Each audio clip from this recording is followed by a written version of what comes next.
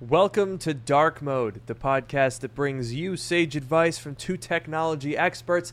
And I'll tell you what, that's not just what we call ourselves. It's what our moms tell people when they can't figure out the HDMI input. I'm your host, Luke Miani. And I'm your host, Noah Rubin. On this show, we take questions from listeners, attempt to answer them to varying degrees of success, and maybe even have a laugh or two along the way. Yeah, that's a great intro. I'm so glad. That, honestly, unironically, that's probably like the only like good thing that we've ever created. I mean, it's the thing. It's very consistent. You know, it's been. Yeah. I feel like it's been there right since day one, right? And it's very. Yeah. It's the classic. Even though usually we don't take questions from listeners, you know, we or still say that we to do. varying degrees of success. Right. I'd argue that you say varying degrees, but usually it's on the negative end, you know. Well, but we that's try. True. Yeah, I mean, trying is what makes the world go round. That's what I always say. And I think we try enough. We do take comments from listeners, mainly viewers. That's true. I wonder. I guess we shouldn't change the intro. I was thinking you don't want to mess with perfection, but maybe that would be more accurate. I mean, I don't think it has the same ring to it. If we were to say, you know, welcome to Dark Mode, the podcast that brings you sage advice from two technology experts, also debatable, by the way. And that's not just what we call ourselves. It's what our moms call people when insert unplanned phrase that I think up on the spot. And then you would say, in this show, we respond to comments from watchers to varying degrees of success. Like, I don't know. I don't think that has the same ring to it. I think it's, one of those things where you've heard the same thing. By the way, we're almost at episode 100. I know Luke and I discussed this last time a couple weeks ago, but we're getting close to episode 100. But I feel like if you've heard this intro for almost 100 episodes and then you hear it and it's slightly different, it's like, I don't know. It's kind of weird. It kind of throws you off there. I don't know if we want to do. I mean, we saw what happened with Twitter going to be called X now, and I feel like this would be as big, if not bigger, of a change. And we don't. And also as hated. Yeah, absolutely. We don't want to do that. Yeah, no. I think if we were to change that, there would be an uprising, and I'd probably get canceled. So we're not going to do that. But what we are going to do is get to that update that I alluded to beforehand. And that is that I have now officially switched over to using the Mac Pro. Now, I know that you guys saw that I bought one in addition to the Mac Studio. And because the Mac Studio got here first, I had just been using that. It's what I've been using. I mean, it literally just unplugged and then went straight where my old Mac Studio was. But I'm now using the Mac Pro full time. And there are some positives and there are some negatives to that. The positive is I'm very excited about having expansion. I'm very excited. I've been in talks with a bunch of different brands, and my goal is to try to put together a video where I basically say, like, all right, I do video editing, so I can only optimize this thing for video editing, but I'm going to make this thing absolutely incredible. It's going to blow your socks off. Like, your socks, they're on your feet right now, all right? But by the time I'm done, they're going to be not on your feet. You understand? Wow, that's very impressive. Yeah. So, I'm talking like the ultimate Mac Pro setup. Will it be cost effective? Probably not. But that's what I'm going to find out. The negatives. Because the Mac Pro is the size of a small state, I have to put it on the ground, which does provide me with a very nice ottoman for me to put my feet on, but also means that I needed to add further complexity and wires to my setup by putting a docking station on my desk. And the docking station, like all of them, the SD card, which is the most important functionality that the Mac Pro inexplicably does not have, The SD card, when you put it on some sort of an external interface, I need to get a different one because it's just too slow. And I'm like, holy crap, I got used to those UHS 2 SD card slots on the MacBook Pro, on the Mac Studio. I love those. They're great, and I want that on the Mac Pro. I would honestly buy, and this is going to sound really dumb, if Apple made like a desktop hub, like a little minimal aluminum thing that could sit on your desk, and it had like SD card, 2 USB-C, and maybe that's it. Just a little fella. I would buy that. I would pay like way too much money for that to fit the look, get that SD card, some USBs on my desk. Tasty.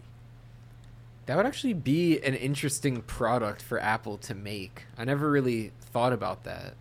But like, I feel like it could fit in. Obviously, it fits in with the Mac Pro. It could fit in any Apple display. Like, even if you have a Mac Mini or a Mac Studio and you want more expansion, or if you have like a MacBook that you use in clamshell mode and you just dock it on a thing. I don't know. I kind of like that idea. That would be... Dude, now I really want this. I'm sad now. I wish that Apple would make that. I also wish that they would make a new Pro Display XDR. My goodness. What's the holdup? It's been 4 years. Yeah, I wonder... I don't know. I know we've discussed this before, and it just seems like...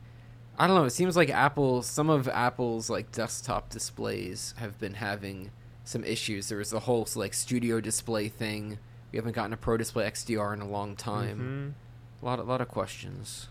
Yeah, Apple needs to get back on their display game, their standalone display game, because obviously the MacBooks are killing it. But on the desktop side, the 24-inch iMac is fine, nothing crazy. And the studio display is fine. It's just too expensive.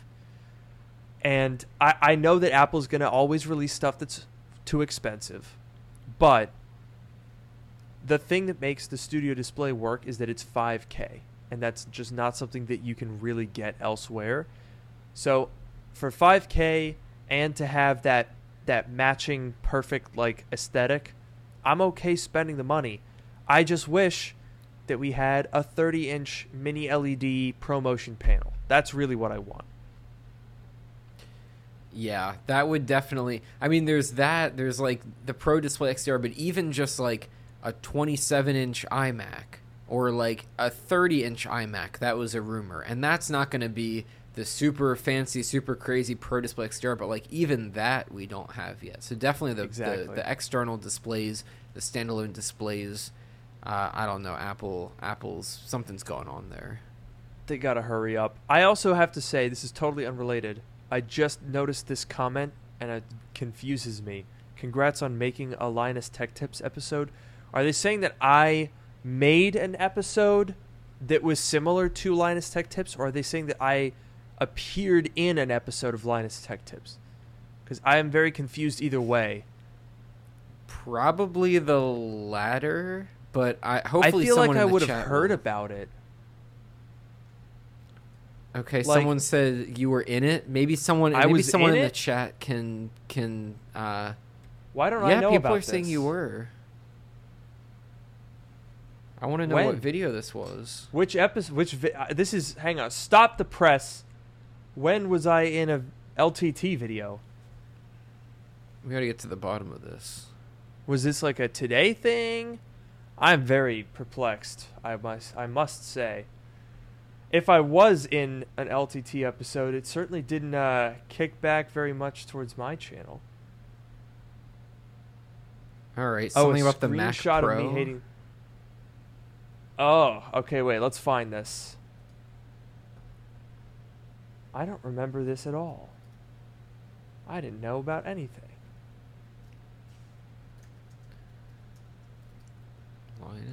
If someone could point me to a timestamp in a video, that would be expedient. Because I don't know what I'm looking for. Anyway, That's fun. Yeah, I really want to know. His last one? Oh, is this just today? This is interesting. Sorry, this is not a very interesting podcast. Yeah. Because I literally am just like sitting here watching a Linus Tech Tips video so that I could see a screenshot of my Mac Pro thumbnail. I would really like a timestamp. Yeah, hopefully, I'm sure someone in the chat will be able to find it here. Oh, no doubt, no doubt. Anyway, while I await on being notified of my fame, you know. And by the way, everyone keeps pointing out that I put my name here as Mr. Miami, and that's not correct. And I don't know if you know, but I am aware of how to spell my name. It's a little goofy joke.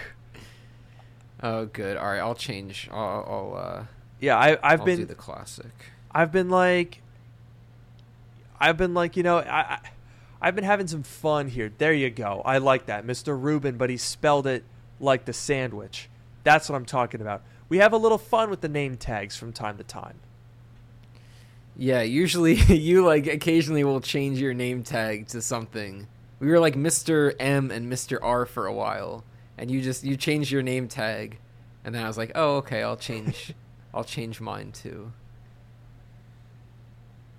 We got a match. Yeah, someone, apparently it's on Twitter. Sorry, X. Great segue, yeah. By the way. I hate X.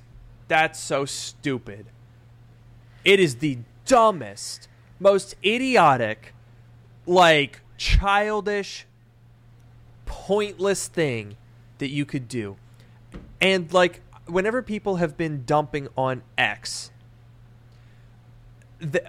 people have been saying, like, oh, who cares? It's just a dumb name. It's stupid. It's like, yes, that's the point. This isn't some, like, big catastrophic problem, right? It's not like Elon deleted Barack Obama's Twitter account because of some stupid reason. Like, it's not one of those horrible, like, this will ruin society things. It's just like a really stupid, ego-driven, dumb decision by a stupid moron idiot who runs the company. And it really, if nothing else, it shows you that the guy is just a complete lunatic. Like, who in their right mind would say, you know what, I'm going to take one of the most recognizable logos, names, icons, and concepts in all of social media, and I'm going to make it X, because I think that's cool, and I like toy trucks. Yeah. Okay, here's the thing. So first of all, I agree with you. Like, whenever people talk about it on, I was about to say Twitter, whatever, on X, whatever you want to call it. Whenever people talk about it on there, all the Elon fans are like, oh, it's just a name. Why are you crying about it? Who cares what it's called? Whatever. Exactly what you said. Like, just, like, people talk about, like stuff that doesn't matter all the time. Like, yeah, it doesn't really matter, but, like, you can still have an opinion on it, and you can still talk about it. People, like, whatever, stupid discussion. But the thing that that annoys me so much about the name change is, like, I think so the reason, or at least in theory, why, you know, Elon is doing this, he has this, like, big dream of making it into, like, the everything app where you, like, do all of your payments and, like, all of this stuff, whatever, like, all that. And that was the whole thing, like, back in 1999 when he was, I think he was like the CEO of PayPal, right? Mm-hmm. And he tried to do this whole thing, and then the company kicked him out because they thought it was a bad idea. You know, you can decide if you think it's a bad idea or not. But whatever. Like, the thing is, it's like, why rename Twitter to X before you do all the other stuff, right? Like, if X is supposed to be the everything app where you do all of your banking and all of your finances and all of your other stuff, and none of that exists yet, and there's not even clear that they're working on it or that there's any imminent release of it. It's like, why change the name now but keep everything else the same? Why not like use that opportunity to say, look, we're launching the next generation with all of these new features, and here's the new name. Like, I just don't understand the timing of this. It makes no sense to me. Well, everything that he does is impulsive. Look, like, here's the thing that I think gave me a lot of perspective, right? A lot of people looked at Tesla as saying, like, this is proof that Elon is a mastermind, right? And you can definitely make the argument. I think Tesla was obviously a very, very successful company. They've made a lot of dumb decisions. They made a lot of bad decisions. They still have, issues like build quality, or there's the recent reporting that came out where they've been exaggerating their range and rewarding employees for canceling appointments where they complained about range. That, I would argue, is illegal, false advertising. If you're exaggerating range so much that people think their car is broken, and then you're like internally explicitly acknowledging that you're lying to your customers so that you're canceling their appointments, that's a crime, okay? I don't know, man. At the very least, that's a big fine. But beyond all of that, Elon Musk only invested about 10% of his fortune amassed from PayPal to buy Tesla. Imagine that. Imagine, what is the average American maybe has $10,000 or $20,000 in savings. Imagine someone says, I've got this investment opportunity, put $1,000 or $2,000 in and work on this already existing thing. That's not a massive risk. That is really not a huge, so if the company goes bust, it's not like, you really gave it your all, right? I'm not trying to say that means it doesn't count, but I think the whole Elon Musk is a mastermind is just ridiculous when you look into like the chronology of, faking his degree or whatever he did, and then stumbling into a company that got bought by PayPal. By the way, first, make sure you have a dad who can get rich off of mines in South Africa and apartheid. So just go ahead and profit off of that first. That's your baseline.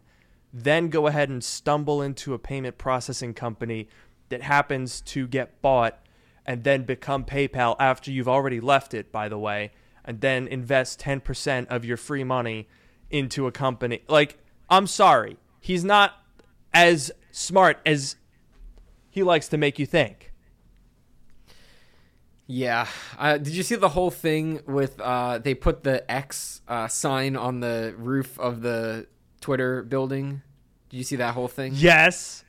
The giant, and it's the brightest, flashiest thing that anyone's ever seen. Yeah. Oh my God. It's like it literally like gets completely blown out and the like overexposed on the like any video I've seen of it. It's like ridiculous. Like, oh God, imagine like living near that. Fortunately, it looked like it was like apartment buildings, but let me see if I can. Oh man, I was gonna pull up the tweet, but I'm not signed in, and they basically removed access to that, I think. But someone replied. Hang on a second. Let me find this.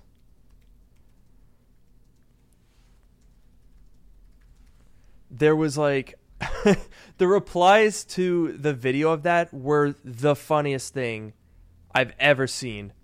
Like somebody, I found it. I found it. I found the picture I was looking for. I'm so happy. For those listening, sorry. You're not going to get this at all. But for those who are watching, it was unbelievably hilarious. The replies, like everyone was showing like these like iCarly clips. This was the one. This is the one that that made me really laugh. Oh, is that like from the neighbors? Is that Oppenheimer? Yeah. Yeah, looking at the neighbors are all like, yeah, so good. That's a good one. Oh, it's so good. And you know what? There's a comment here. And this is so true. Too bad there's no other place like Twitter. Too bad. Everyone says like, oh, I guess Elon Musk can't be doing that bad a job because Twitter is still running just fine. Do you know why Twitter's still running just fine? It's because Twitter was a great platform. So, like, everyone thinks it's a gotcha when, you know, people were like kind of making a show of like, oh, Twitter sucks now. And then they're like, oh, then why are you on it, huh? You stupid idiot. I guess you do like Elon. It's like, no.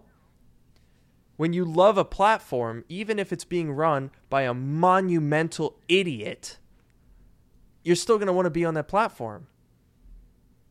Yeah, there really is no other place like Twitter. As much as others have tried Mastodon, Blue Sky, Threads, whatever, there's just no other place with like the volume of traffic, like all of the people that are on there and people that go on there regularly and interact with each other and, you know, make posts, whatever. That community doesn't exist elsewhere.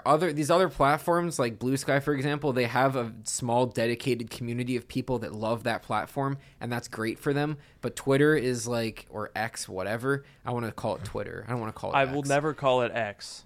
Thank you. Okay, Twitter is like the one. It's the big one. It's the one that all of the people are on. It's the Apple of threaded social networks or whatever you want to call it. It's the one that everyone goes on. I like that, threaded social networks. That's good. I don't know. Whatever the terminology is, Twitter is the big one, and as much as Elon has tried on purpose or by accident, he has not yet been able to destroy it. I mean, he's definitely trying his best to ruin it. And yeah. I will say, like, it's really stupid that, like, with this whole change to X, to your point, like, he wanted it to, you know, be a certain way. He wanted it to be like the everything app. But, like, they didn't do anything. They just swapped out a couple of PNGs. That's all it did. Like, there was no...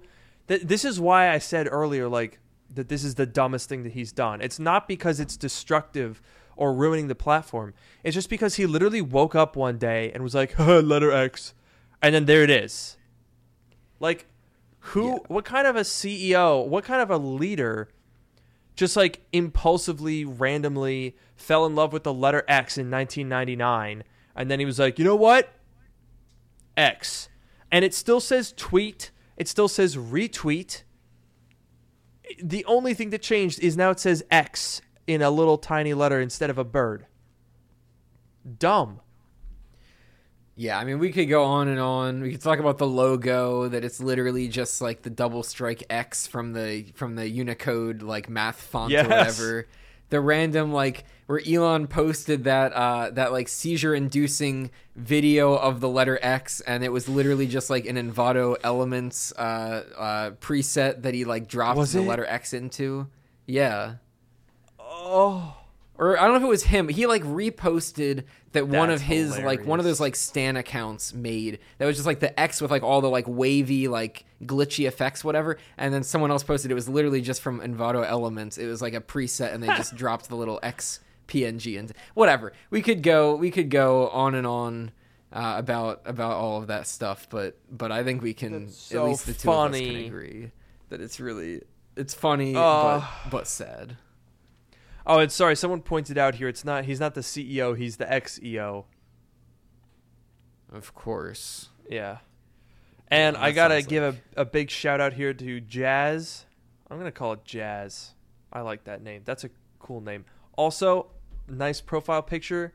We got some representation for Plaid up in here. I know not a lot of people back Plaid like I do. That's why I was so mad when they made that into a Tesla. But, you know, there you go. Thank you for the super chat. And you're welcome for starting the MacBook repair and upgrade obsession. And that's also a perfect segue into our next topic, which is the $50 MacBook that I just posted a video on today. And I will say, we are in a weird spot, Noah. We are. One of the point that I've been trying to make in the last like three or four videos that I've posted is right now you if you're buying a MacBook for $2,000, tons of options. New, used Apple Silicon devices out the wazoo. Pick and choose your poison. It's great. For $700 to $1,000, you've got tons of choices. M1 MacBook Air and MacBook Pro. You can even find some like deep discounts on an M2 MacBook Air. Tons of stuff. Great, fantastic computers. And as I showed in that video, if you want something that's dirt cheap, $150 or less, you've got your pick of perfectly usable unibody MacBook Pros. You've got even some Retinas are getting down to that $100 price tag. It is great. It's booming. But if you want to spend $200 to $600, what the heck do you buy?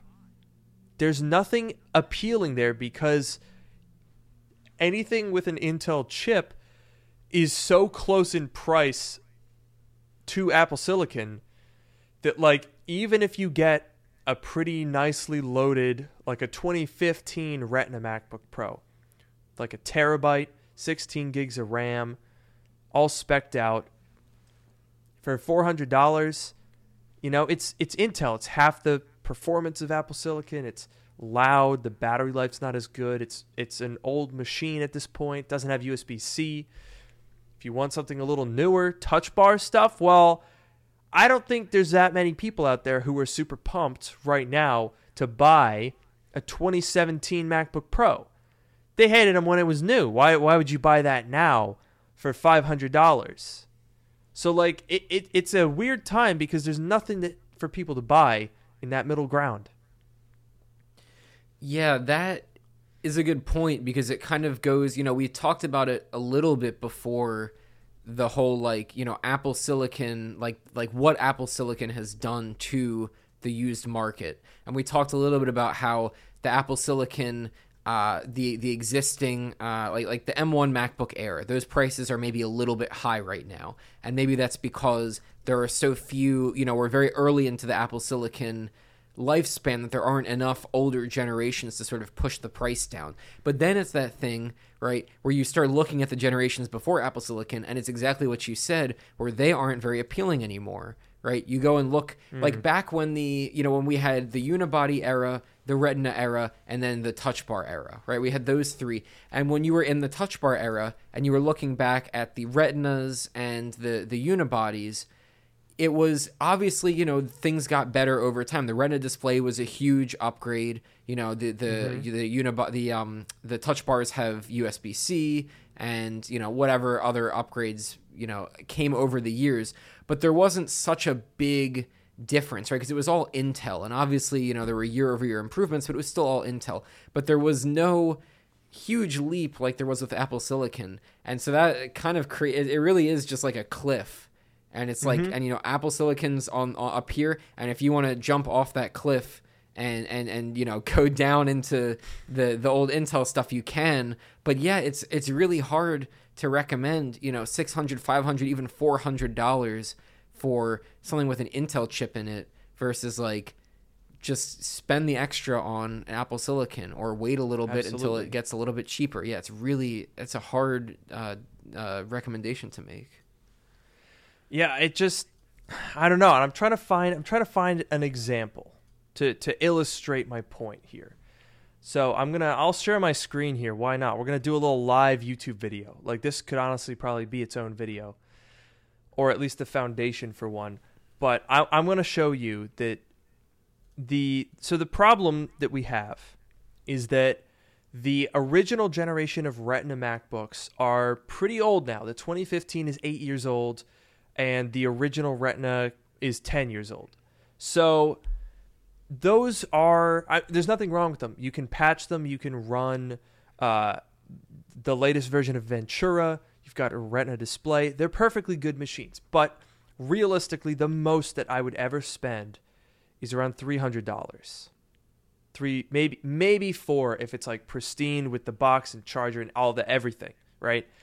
So, and even then, you're kind of pushing it, right? Because you are trading Apple Silicon for Intel, knowing that you're not that far away from being able to afford Apple Silicon or spending that extra money to get it.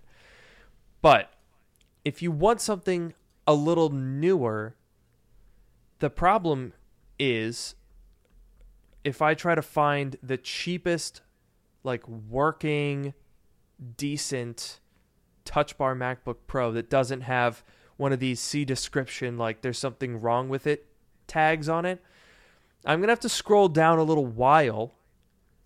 And here, look, we find for $310, bad condition 2016 base model, effectively. It's got upgraded storage, and that's about it. That's not very appealing. Let's scroll down a little bit more. Here's one for $350. Also, again, 2016. That's not very appealing. That's like the beginning of the Touch Bar generation. It's not any more powerful than those older machines.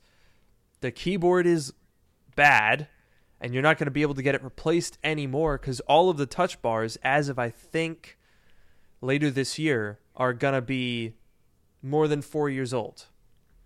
So like if you really want something that's like a Touch Bar generation, I mean, first of all, why would you want that? And second of all, look, $550 gets you the thermal throttling Core i9 one. That's like literally the antithesis of Apple Silicon. This was the product that motivated all of us to say, you know what? Maybe Apple should make their own chips. This is it. This is that device. So why would you spend even a 2019 one where it's a little bit more powerful and a little bit better? This is M1 MacBook Air money. And I get that this is a 15-inch laptop with 32 gigabytes of RAM. That's 4 times the RAM, double the storage. But it's a butterfly keyboard Intel Mac. And it's probably about 4%, if that, more powerful than the M1 MacBook Air at the expense of battery life and heat and noise. Terrible deal. Yeah, it's really just not worth it. I guess, like, in theory, if you were to buy, let's say you bought that one, right? The 15-inch i9, whatever. You bought that, kept it for a year or two until the Apple Silicon prices came down a bit more, or maybe you had a bit more money to buy, a nicer one. Then what if you sold it a year or two later? How much do you think the value is going to drop from where it is right now? You think it's going to keep going down, or you think it'll stay relatively in that area? Well, I mean, I have to imagine that the prices would continue to drop because there really cannot be that much demand for those Intel machines. I noticed it. I mean, weirdly enough, even with Apple Silicon, the demand for the used market has decreased a lot, which is probably good from Apple's perspective because people are willing to spend $1,000+ so they can get the latest MacBooks. Before, people were so excited to save money and buy a used one because it was better to do that in a lot of cases. But now, like, I can't even... I have been trying to sell my M1 Ultra Max Studio since June. It's been over a month now that I've been trying to sell that. And nobody will buy it. It was a $5,000 machine. I've got it listed for $3,300. No one's interested. Wow. I keep getting these lowball offers of like $1,500. I'm like, dude, it's a year old. And it was $5,000, and it's Apple Silicon. It's M1 Ultra with the 64-core GPU, and people won't even pay $3,300 for it. Isn't that crazy? That is kind of crazy. Like, I don't even know. Maybe it's my own fault. Maybe it was I reviewed too positively the increases in performance that we've seen especially with M2 Max. I mean, it's a crazy time that we live in where the demand for used Apple stuff has fallen so low that you can buy a working MacBook Pro for $20, that you can't even sell a 1-year-old Mac Studio for 60% of its original price. That's crazy. Yeah, I think, it's funny. Like, I guess Apple Silicon has definitely done a lot to the market, to the used Mac market. But I guess it is a lot of, because like back in the, well, I was gonna say the old days, but like, okay, a few years ago, when we were still in the Intel days, there was always like, I feel like the unibody MacBook Pros were always like a good purchase. They were always like a good, like, okay, let's go back to the Touch Bar days. Let's say we're in the middle of the Touch Bar days, 2017, 2018, right? The unibodies were always like a fun option because you could do some upgrades to them. You could take out, which I did a while ago, and we did together, take out the CD drive and put a second hard drive in there, or put in, an SSD. So that's what I did. I had the SSD and I had a hard drive as like a dual boot and whatever. So you could do some upgrades like that to them. And then I feel like the Retinas were like, they were also pretty solid options. So you got the Retina display, which is a huge upgrade. Basically, it's really hard to go back to a unibody with the regular display after having a Retina. But like the Retina display, and they had the additional ports. They had the HDMI port, the SD card slot, which is great, right? And then the Touch Bar was like the newer ones, whatever. They were thinner. They had the Touch Bar if you liked that for some reason, whatever. But now it's definitely like over time, obviously the unibodies have become less and less attractive. And then there goes your upgradability, because that was the one that you could really do, a solid upgrade to. And then the Retinas became less and less attractive. And then it's like, oh, now you're kind of stuck with the Touch Bar ones. Do people really want that? Butterfly keyboard is a huge liability. And then Apple Silicon, I feel like, was maybe even the last nail in the coffin. Like, not that the used Apple market is dead by any means, but like, definitely used Apple products are less valuable or less sought after than they were years ago. And it's just, these things that have happened, the way that they've changed over time, especially with Apple Silicon, that has caused that. That's a really good point, actually, because it's that was that aspect of the previous generations. They got better, but they lost something, right? So that kind of kept things at equilibrium, because when, to your point, when the Retina MacBook Pro came out, it improved because that screen was phenomenal. The build was great. They were fast. They were slim. They had great port selections, but they lost that upgradability and the ability to add those SSDs. So the old ones kept their value because of that. And then same with the Touch Bar. But now everything is now just, it's either it's Apple Silicon or it's not. There's not really that much benefit that you gain. Like, I always mention in my videos, I did a video a couple days ago on the 2015 and why it's no longer the king in 2023. And that MacBook has upgradable storage. It does not matter how much you spend right now. You cannot do that on anything. Like, you can buy one of those things with like 256 gigabytes in it, and for literally $110 on Amazon, you can put 2 terabytes in that 8-year-old MacBook. You cannot do that on anything newer than that. But even with that ability, it's just not... It's still a Haswell Intel Core i7. It's half the performance of any Apple Silicon machine you can find.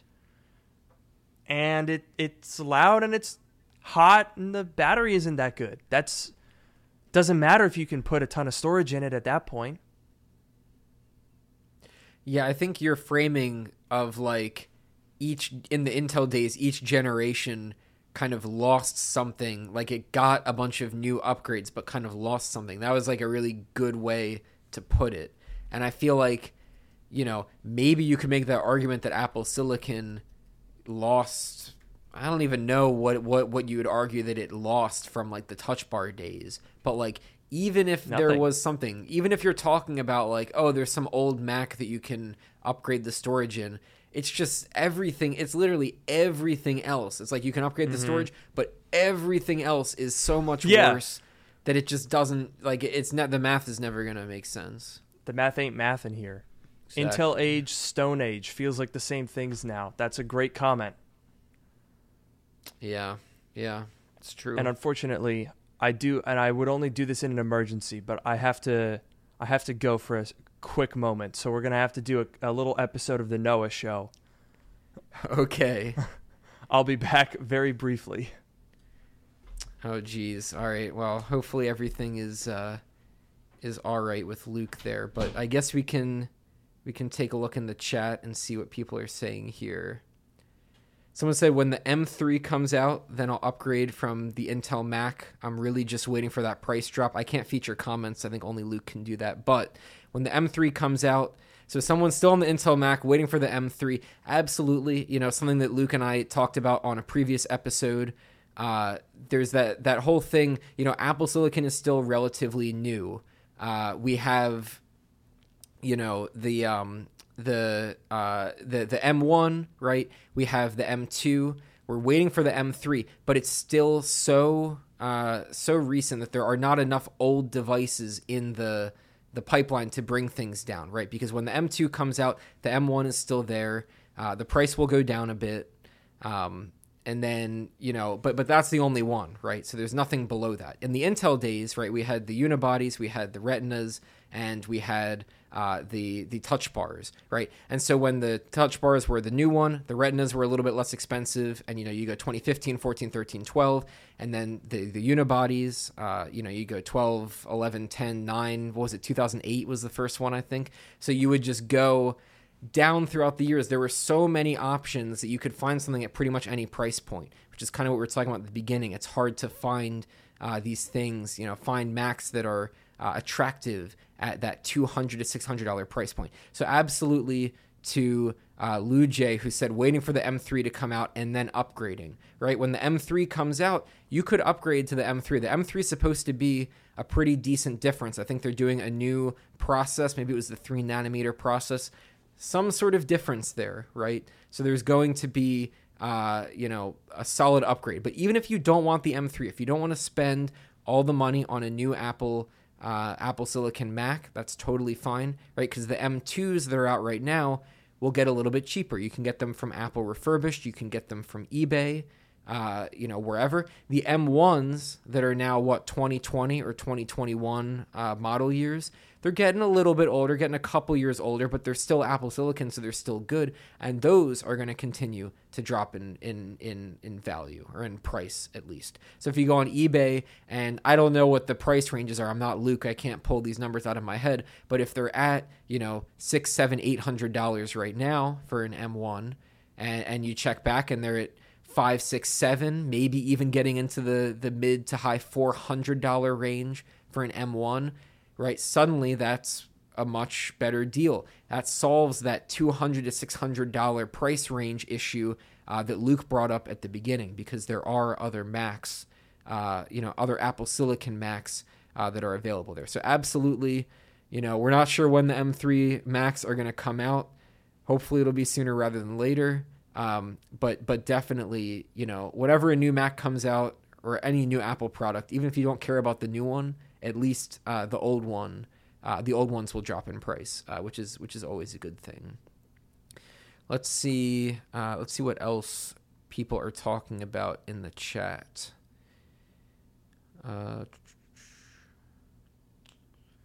Someone said, if we had Intel Macs around and Apple Silicon didn't exist, we'd still be using our older MacBooks. It would be interesting to see, right? Because Intel has made a lot of improvements. I think it was like the 12th gen chips, the Intel. I'm not like a hardware expert. Luke is more of the hardware expert than I am. But I think it was like the 12th gen Intel chips had, a pretty big upgrade. They kind of work like Apple Silicon. They have like the performance cores and the efficiency cores, and there were a lot of improvements. It would actually be kind of interesting to see, if Apple had stuck with Intel and they had these newer chips, you know, could we have gotten, I don't know if we would have gotten to the same place we are now, right? Because Apple Silicon is not just about performance. It's about the integration, right? It's an all-in-one chip. It powers everything about the computer. The hardware and the software are so tightly integrated. The software can take full and complete advantage of all of the hardware and all of the accelerators on the chip, right? But if Apple had stuck with Intel, and Intel has made improvements since, you know, the 2019, I guess was the last time we had an Intel Mac, you know, what would the Macs look like with a modern, you know, current gen Intel chip in them? It's definitely a really interesting question. What else do we have here while Luke is gone? Okay, here's another good one. So Jas or Yas, I'm not sure how to pronounce that, said, I still have an iPhone 13 mini, so I'm okay with having 1 or 2 years behind, 1 or 2 years behind the current one. Yeah, I think the 13 mini is really funny because I was talking with my friend who also has a 13 mini, and he's really disappointed that Apple discontinued the mini series, right? Because now with the 14, we have the 14 Plus, which I think is kind of dumb, to be honest. Like, I get that it's easier for Apple because the 14 Plus is basically just a hybrid of the 14 and the 14 Pro, right? It's the same size as the 14 Pro, but it has the external build of the regular 14. So I understand why Apple did it, streamlines things. Maybe people like the bigger screens, although I'm not sure how well the 13 Plus is, the 14 Plus is selling. But definitely seems like there are quite a few people who are disappointed about the 13 mini, but none of us are disappointed that Luke is back and I can finally stop talking. Hey guys, welcome. Welcome me, I guess. I think that's a great point that you were bringing there about the 14 Plus. Mm-hmm. I also think Apple went the wrong direction because, I mean, the issue with the iPhone is there's not as much product separation in terms of price, right? Like if we go, I mean, what's the price difference between the 14 Plus and the 14 Pro Max? I'm pretty sure it's $200.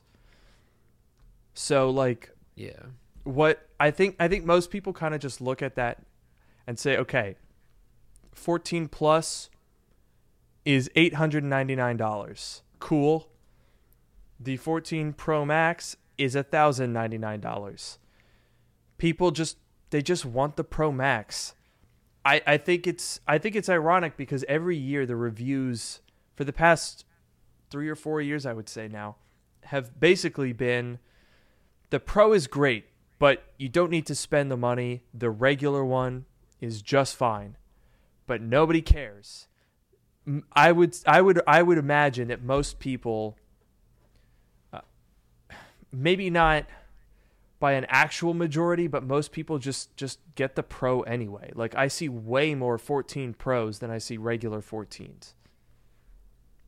Yeah, I definitely see more of the Pro models, and I definitely, yeah, because like the 14 Plus is just a hybrid of the regular 14 and the 14 Pro Max. I feel like the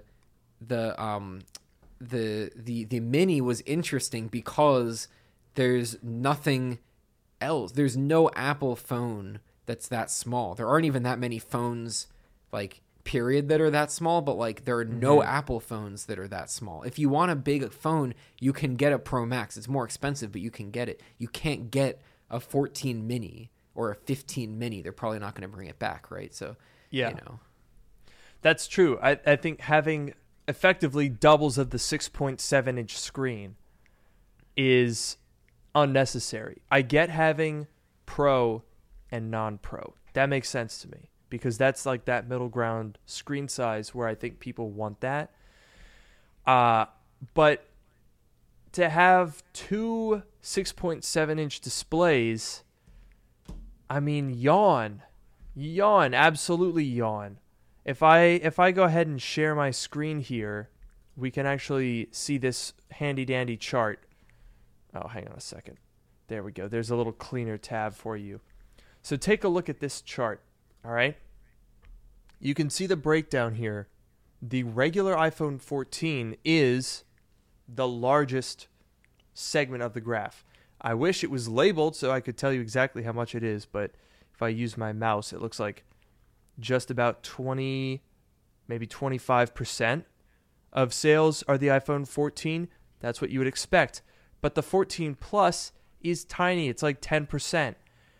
And then the 14 Pro and Pro Max are, what is that? That goes from like about 30 to about 60. God, this is a very poorly labeled graph. It doesn't really show you very much. But yeah, you can definitely see that, especially at launch, the 14 Pro was actually outperforming, seemingly, the regular 14. The people that care about the iPhone don't really, they're going to get the good one.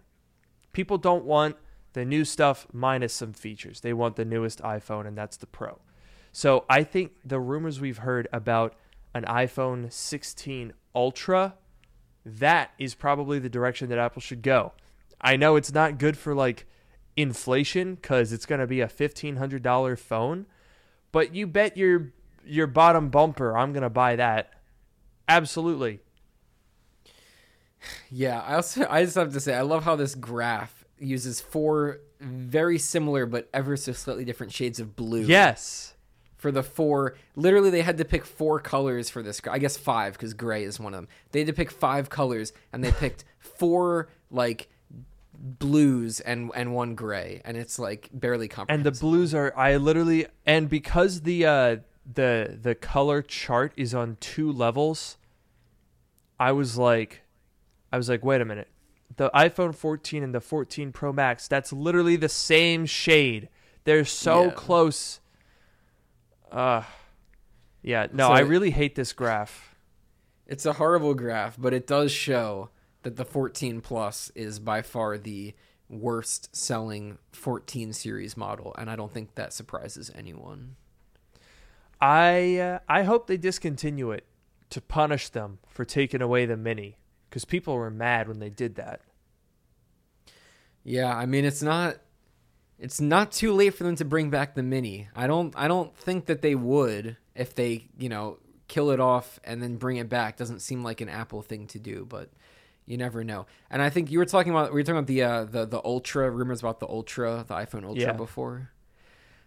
Okay, here's the problem with that. The problem for me is that it's gonna be the Pro Max size, if not bigger. And that's too big.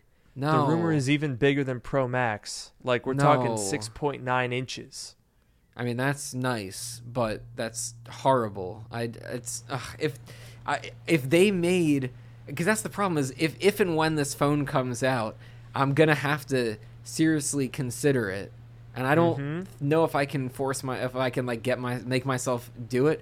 But like, dude, the 14 Pro size is such a good size. If they made the Ultra in this size, small, then I would get it. But I can't. It's tiny, dude. So big. No. The Mini is tiny. The Pro Max is huge, and the regular Pro is the Goldilocks, right in the middle. Perfect size. I mean, that's probably why it sells the best. But from that terrible graph, you noticed the Pro Max and the 14 Pro are not far apart in their sales.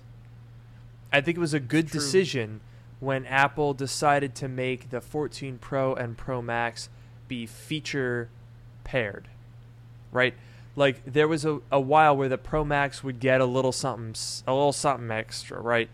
The iPhone 12 Pro Max had that extra little thing, that sensor shift camera, which then filtered down to the 13, the regular, and the 13 mini. That was an unexpected turn of events. And since then, Apple realized, I think correctly, that choosing between the Pro and Pro Max isn't a feature choice, it's a preference. It's people want the screen size, or they don't want the screen size. Exactly. And that's because that always, I know that you like the Pro Maxes, but I like the Pros, and it always bothered me a little bit that the Pro Max had like something extra that the Pro didn't, and I'm glad that hasn't been the case. But then the Ultra is going to come along, and it's going to have a bunch of little extras. It's going to have maybe even some big extras, or at least some medium extras in there, and it's going to be too big. It's too big. Not a problem. No such thing as too big. Go big or go home. That's what I say. And I'll tell you what, Noah, I'm glad they're doing it because you've been in a comfort zone. That's right. I'm just going to say it. I know because I remember I was there. All right. We both got the iPhone 5. We were excited. We were like, oh, yeah, the screen got bigger. That was great. Then the iPhone 6 came out. And what did you buy? Was it the iPhone 6? No. It was the 6 Plus, wasn't it? Because we were like, oh, screens are small. Oh, man, phablets. Remember when that was like a word that people used? Yeah. And it was like, yes, this is so exciting. This is huge, literally and figuratively. And then you also got the iPhone 6S Plus, if I recall correctly. Then the 7 came out. You skipped the 7, understandably. But 2017 is where all hell broke loose because the iPhone 10 came out. And you got that, of course. But then you were brainwashed. You were previously a big phone boy. But the iPhone 10 brainwashed you, Noah. You had it for 2-3 years. Then you got the 12 Pro, the 13 Pro, the 14 Pro. You're stuck in a rut, my friend. You need an Ultra to tempt you back to the dark side of the huge, enormous phone. Because then you'll realize how amazing it truly is. I am sure that there are many circumstances where having the larger phone is nice. I watch a decent amount of YouTube videos on my phone. I'm sure it would be nice to have a bigger screen to do that. Whatever, texting, scrolling on Twitter, not X, whatever you're doing. I'm sure it would be nice to have a big screen. It's just like the portability and like having that giant thing in your pocket. Like, I don't know. It seems like a lot. Look, I'd be lying if I said that it wasn't a lot. It is. Absolutely. But I think it's worth it because the screen is just magnificent. It's so good. And honestly, I think it's when the new phones come out, I always get multiple sizes and I always get tempted by the Pro. I'm always like, oh man, this is small and lighter and, it's very compact. But whenever I do inevitably go back to the Pro Max, I'm always greeted by that beautiful big display with a larger keyboard that's easier to type on, more comfortable viewing of videos and photos. And I'm like, this is it. This is where I belong. I shall not wander. I guess, whether or not the Ultra is the right phone for me. If and when it does get announced, I will definitely consider it. And let's be real, I'll probably end up getting it because I can't help myself. But But I'm not gonna say that you're wrong. I know we've had this discussion before, and to varying degrees of success. Success, sure, but but I would be interested. I would consider the bigger phone, especially if there's other good. I mean, we saw some renders. If they do, imagine like the cream. Whatever color with like the orange accents and the action button on the side, I feel like it could look really, really nice. I don't know. I would have to consider it, regardless of the size. You would have to. I'll tell you what would get me on board, regardless of size or price, and that is this glass. That sapphire glass on the Apple Watch Ultra is indestructible. Sam tested that when we were doing our stress testing last year when we crashed the cars, and Sam literally obliterated an Apple Watch Ultra, and he literally could not crack the screen. We dragged it out of a car. He smashed it with a brick. We could not crack the screen. Now, sure, on a larger screen size like 6.9 inches, maybe you could feasibly crack or scratch it. But it would be so hard to do that, and it would look so good. It just looks incredible, and it never scratches or blemishes. You just wipe it, and it's completely fresh. Look on your wrist right now, Noah. Grab your shirt, do a little wipey, and yep, look at that surface. It's gleaming. It's perfect. It's absolutely, there's not a single scuff or scrape anywhere.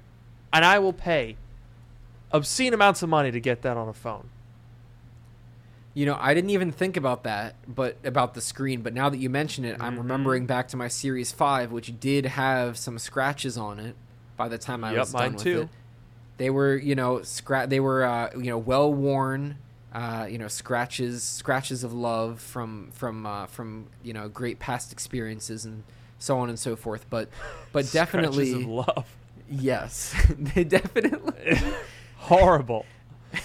They definitely had, it definitely had some scratches in a way that the Ultra does not. And the Ultra's definitely been through some things. It's been through when I fell off my bike a week ago, which yes. I remember we were maybe going to mention, but we're almost out of time. And it's, survived that without any scratches, whatever. I think, so that's definitely a big one. I think the biggest thing for me with the Ultra would be battery life, because maybe the Pro Max is fine. I know it's definitely better, but my Pro is at 89% battery health, and it does not last a day on a charge. Oof. Imagine the Ultra battery life on an iPhone, where you could go 2 days, even a day and a half. Maybe you can already do that, but I definitely can't. That would be a big one for me. I get pretty close. I mean, my screen time is probably less than yours because I know you use yours for navigation and like stuff when you're cycling. But I'm at 51% right now. And I can show you my battery usage graph, but I know that you've continually had issues with battery life on the Pro, and I have not had a ton of screen time, but you can see that graph. That graph is pretty good. Pretty darn good. And my percentage is 95. So wow. It's sort of a vicious cycle, if you will, when you get the Pro. Because obviously there's less battery life right out the gate. But because the battery lasts less, that means you're putting on more charge cycles and wearing it out faster.